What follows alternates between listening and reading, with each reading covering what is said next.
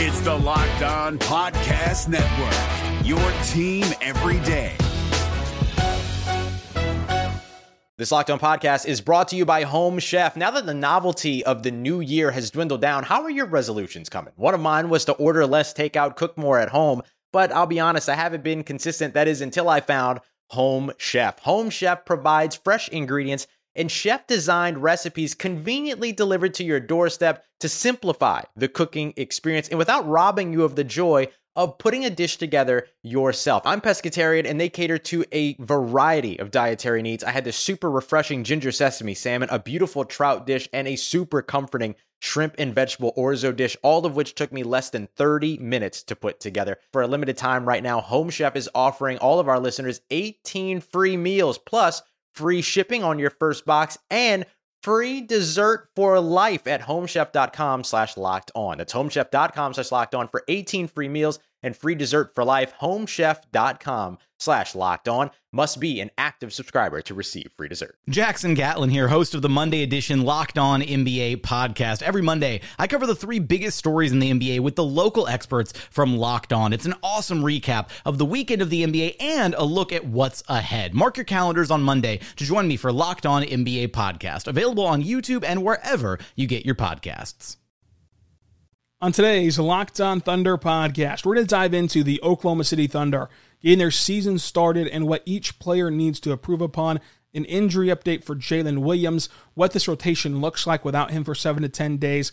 Plus, we're going to dive into how the Thunder can game plan for Jokic and what the Thunder need to see from their pairing of Shea and Josh Giddey in Game 2, all coming up on today's Locked On Thunder podcast on the Locked On Podcast Network, your teams every day. You are Locked On Thunder, your daily Oklahoma City Thunder podcast. Part of the Locked On Podcast Network, your team every day.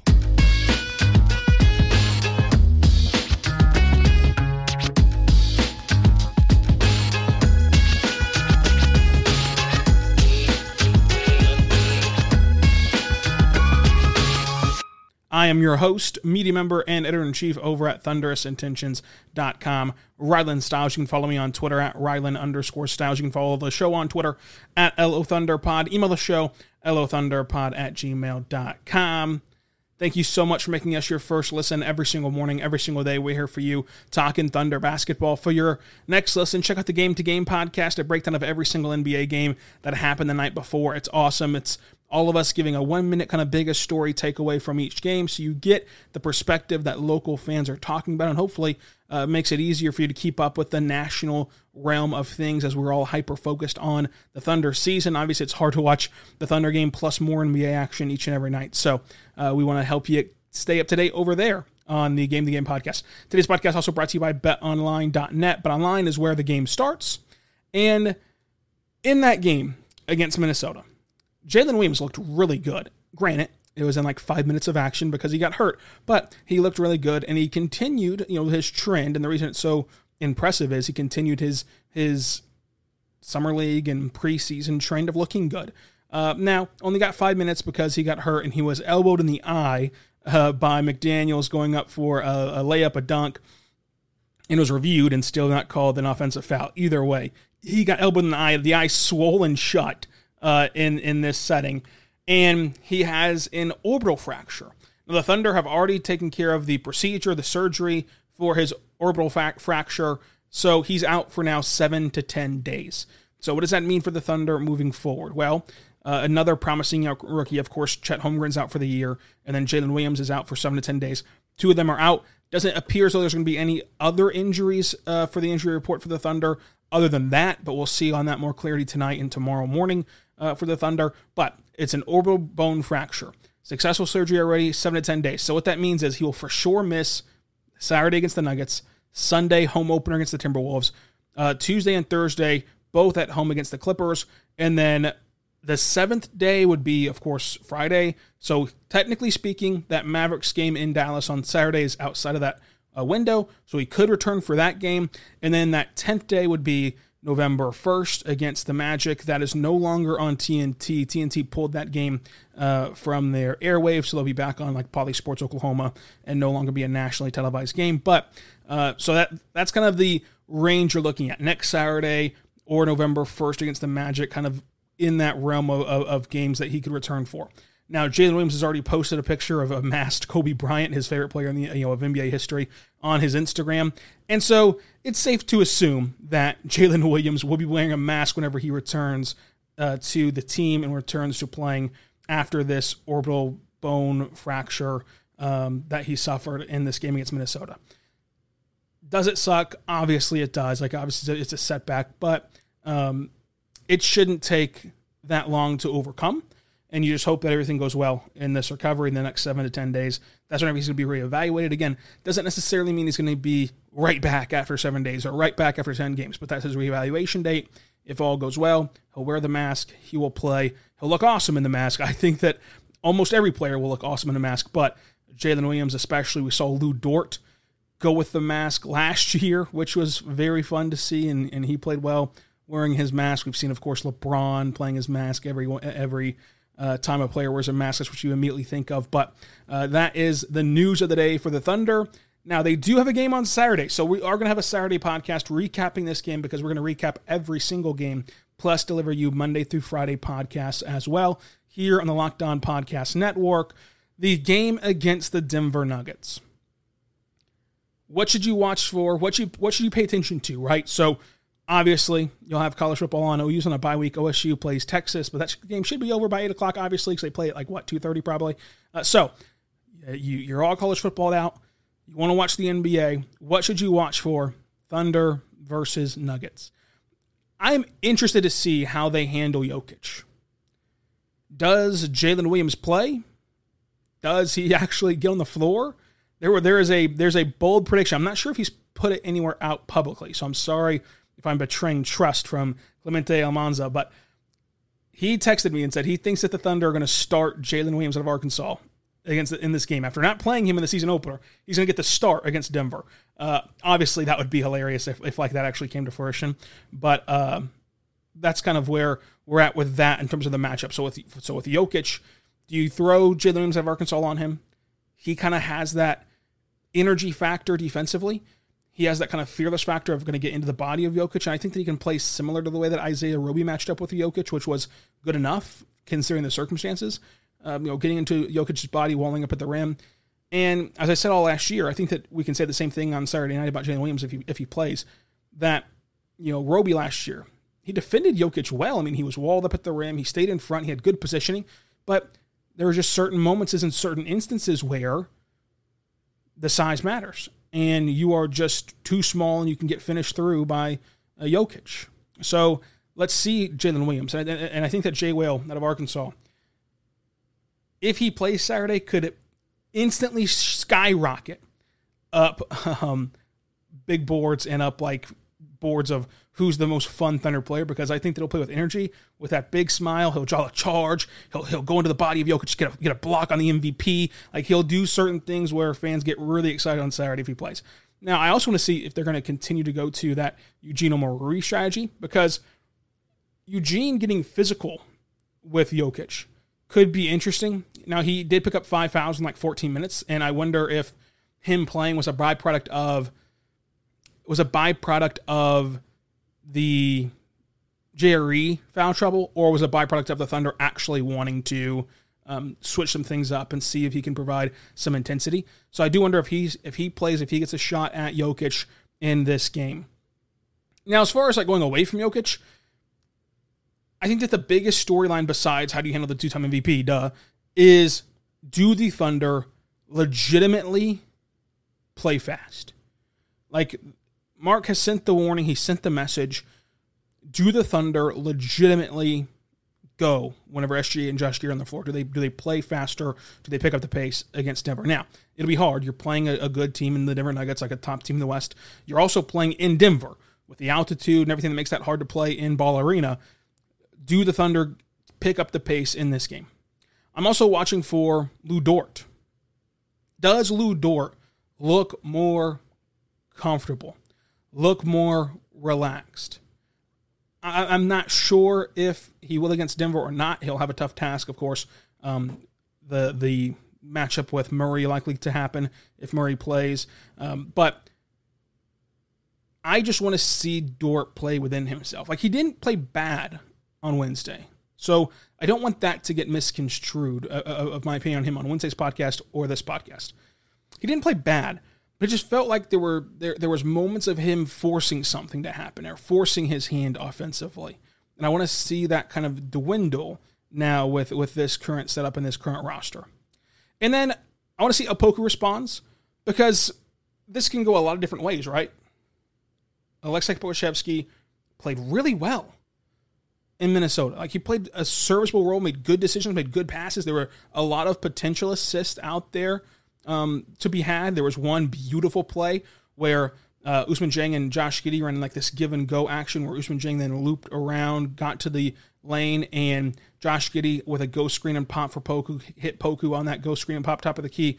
Poku had enough room to shoot the ball, but he made the better decision and passed it to a wide open guy at the cylinder in Ousmane Dieng. Ousmane Dieng just couldn't finish the layup. And now there's two other people in the corner where their corner defenders had to stay home. And if they didn't stay home, then it'd be corner threes wide open. I have that clip on my Twitter account at Ryland_Styles if you want to go watch it and go see what I mean. But like, that's the kind of thing where, no, that didn't lead to an assist for Pokusevski, but in watching the game, that's a really good play for Poku to not do too much. Like, he could have launched that step behind the line, top of the key three. He could have, if he wanted to, had space too. He could have tried to dribble or move. He just stayed put, looked up, surveyed the floor, saw a wide open guy, got the ball to him. He's a really good passer, really good decision maker. So I say that to say he had a nice game on Wednesday, but he had a terrible final 4 minutes. And so does he go, you know what, snap and clear those 4 minutes away? That didn't happen, doesn't matter. Let's just focus on continuing to play solid. Or does he shy up where he's just like, now he's just shell-shocked from those last 4 minutes and now kind of has a bad game because of it and stacks a bad game on a bad ending? Or is it somewhere in the middle, right? Somewhere in the middle. How does he respond to a really bad start, really bad close to that game? And it's a bad close in the sense of, he's never been in that setting before. So like, I also gave him that courtesy and that break on Wednesday's podcast. So I just want to see how he responds. We'll talk more about what to watch for coming up, but also talk about what I want to see improved out of these Thunder players coming up. But first, I want to tell you right now about our good friends over at Bet Online, folks. Bet Online is the best place to place bets on sports if you so choose. You can go right now to betonline.net, and they have odds for every basketball game imaginable. They also have odds for like future stuff, like who will be an All-Star this year, who will win MVP awards, stuff like that. Now, you go to basketball in the sports book, and it'll pop up the list of basketball games in front of you. And you can bet on games tonight, like the Pelicans and Hornets. The Pelicans are 7-point favorites on the road. That would be interesting to see how that game ends up spread-wise. Or they have odds for tomorrow. So the Thunder and Nuggets game tomorrow. The Thunder are 7.5-point underdogs on the road in Denver. So they were dogs against Minnesota. They're dogs against Denver. Let's see if you want to put your money there on the Thunder again. It was 1-0 so far this year against the spread. Let's see if they can do it again on Saturday against Denver. So check that out. Bet Online, where the game starts.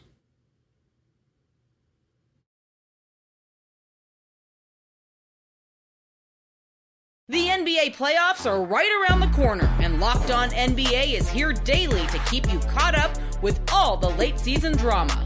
Every Monday, Jackson Gatlin rounds up the 3 biggest stories around the league, helping to break down the NBA playoffs. Mark your calendars to listen to Locked On NBA every Monday to be up to date. Locked On NBA, available on YouTube and wherever you get podcasts. Part of the Locked On Podcast Network, your team every day. We are back on the Locked On Thunder podcast, on the Locked On Podcast Network, your teams every day. I'm your host, Ryland Styles. You can follow me on Twitter at Ryland_Styles. Follow the show on Twitter at LOThunderPod. Email the show, LOThunderPod@gmail.com.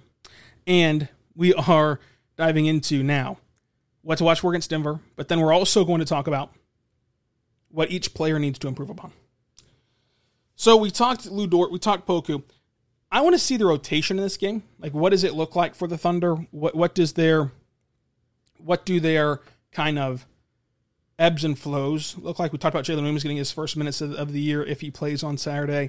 Wiggins does not play Wednesday. Does Wiggins play in this matchup where you have these wings like Michael Porter Jr. and you have these wings out there for Denver that maybe is more conducive to playing Wiggins instead of playing him against two bigs like Rudy and Cat? Does he play?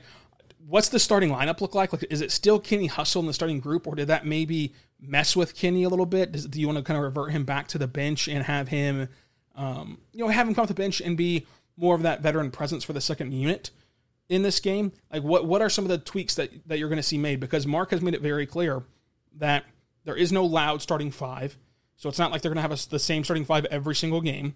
He's going to hide the starting five until the last possible chance, up until tip-off, because he wants that competitive advantage, which I agree is a competitive advantage, because I don't think that the Timberwolves were exactly game planning for Pokusevski and Kenny Hustle to match up with, Rudy Gobert and Cat. I think that caught them by surprise. So catching them by the surprise is also, of course, a huge deal in keeping these starters private. But how does the rotation change in this game? I wonder if you get a better game from Kenny and Mike Muscala, because I feel like, as I said after the game, you're already so young that you're going to need those guys to step up and help you close games and help you get over the hump and help you kind of bridge the starters to the bench sort of role and elongate your rotation. And they didn't do a great job on Wednesday. Neither one of them did. They'd be the first probably to tell you that they didn't play a great game on Wednesday. But do they show up more against Denver? And then you're right back to back. After 2 days off, you get a back-to-back where you play the Nuggets in Denver, a tough environment, tough place to play on Saturday. And then you play at home as your home opener against Minnesota on Sunday. So does that factor into the rotations at all? Does that factor into what the Thunder end up wanting to do or end up electing to do? So I want to talk about what I think that we should watch for specifically for each player this season. And this is just an in-season thing, not a specific game thing. But with SGA, I'm very interested in the pacing for SGA. We know he's electric and really good at the slow, bring the ball up the floor, break down the opponent in isolation, hit a tough mid-range, get to the rim and just dominate down low, step back three. We know we can do all of that. But how does the pacing look? Like, we look at the on-off numbers. I'd be interested to see how the Thunder pacing looks with him on the floor versus off the floor. And if the Thunder, at the end of the year, played a lot faster with him off the floor than on it, and if he can catch up to that pacing. And is there a way where you can balance what he's excellent at, which is that kind of slow developing isolation style, with what I think that the rest of this Thunder roster is best at, which is going and pushing the pace and pushing the tempo and making quick decisions. So I'm watching for that keynote, as Mark pointed out after the game on Wednesday. For Lou Dort, corner threes. I want to see him take a lot more corner threes than above the break threes. I want to see him settle into a more respectable offensive role for him, or a more kind of transferable offensive role, I guess would be the better word than respectable. Something that I think that will be sustainable and repeatable once this team is fully fleshed out. Like, when this team is fully fleshed out, I think that there will rarely be a time where Lou Dort is playing a point guard style role, which he played some last year and the year prior, whenever this roster was just kind of in flux. I think that there'll be rarely a time where the offense is set up to generate top of the key threes for him, which he shoots significantly worse than whenever he shoots in the corner. Like, when he shoots in the corner, he's like a 44% three-point shooter. He's really good in the corner. So I want to see him get more there. I'd be interested to see him used more as a cutter and in that kind of diving role on screens even. So I'd be interested to see in that. So, like, what does his offensive role look like this year? Because we know what he can do defensively. We know what he's good at offensively. But can you put him in that spot to maximize him the entire season? For Josh Giddey, I'm looking for that jump shot in the sense of not necessarily the percentages. I did make the bold prediction that his jump shot will be from three-point land above 30% this year from three. That is a bold prediction, but it's not necessarily 30% or bust for me. It's just, does the shot look pure, look clean, look good in general? Ousmane Dieng, I just want to see him get on the floor and how he plays whenever he is on the floor as a player and as a member of the Thunder in general. Like, how much growing does there need to be, right? How advanced is he versus how much does he need to catch up on, and trying to get a starting point of, like, okay, realistically, by X year, do you think that he can reach his ceiling or not with Ousmane Dieng? That's kind of where I'm at with him. I want to see him get more comfortable dunking the basketball and that shot obviously will be monitored, but I think that his defense will really impress everyone this year. Jalen Williams out of Santa Clara. The NBA playoffs are right around the corner, and Locked On NBA is here daily to keep you caught up with all the late season drama.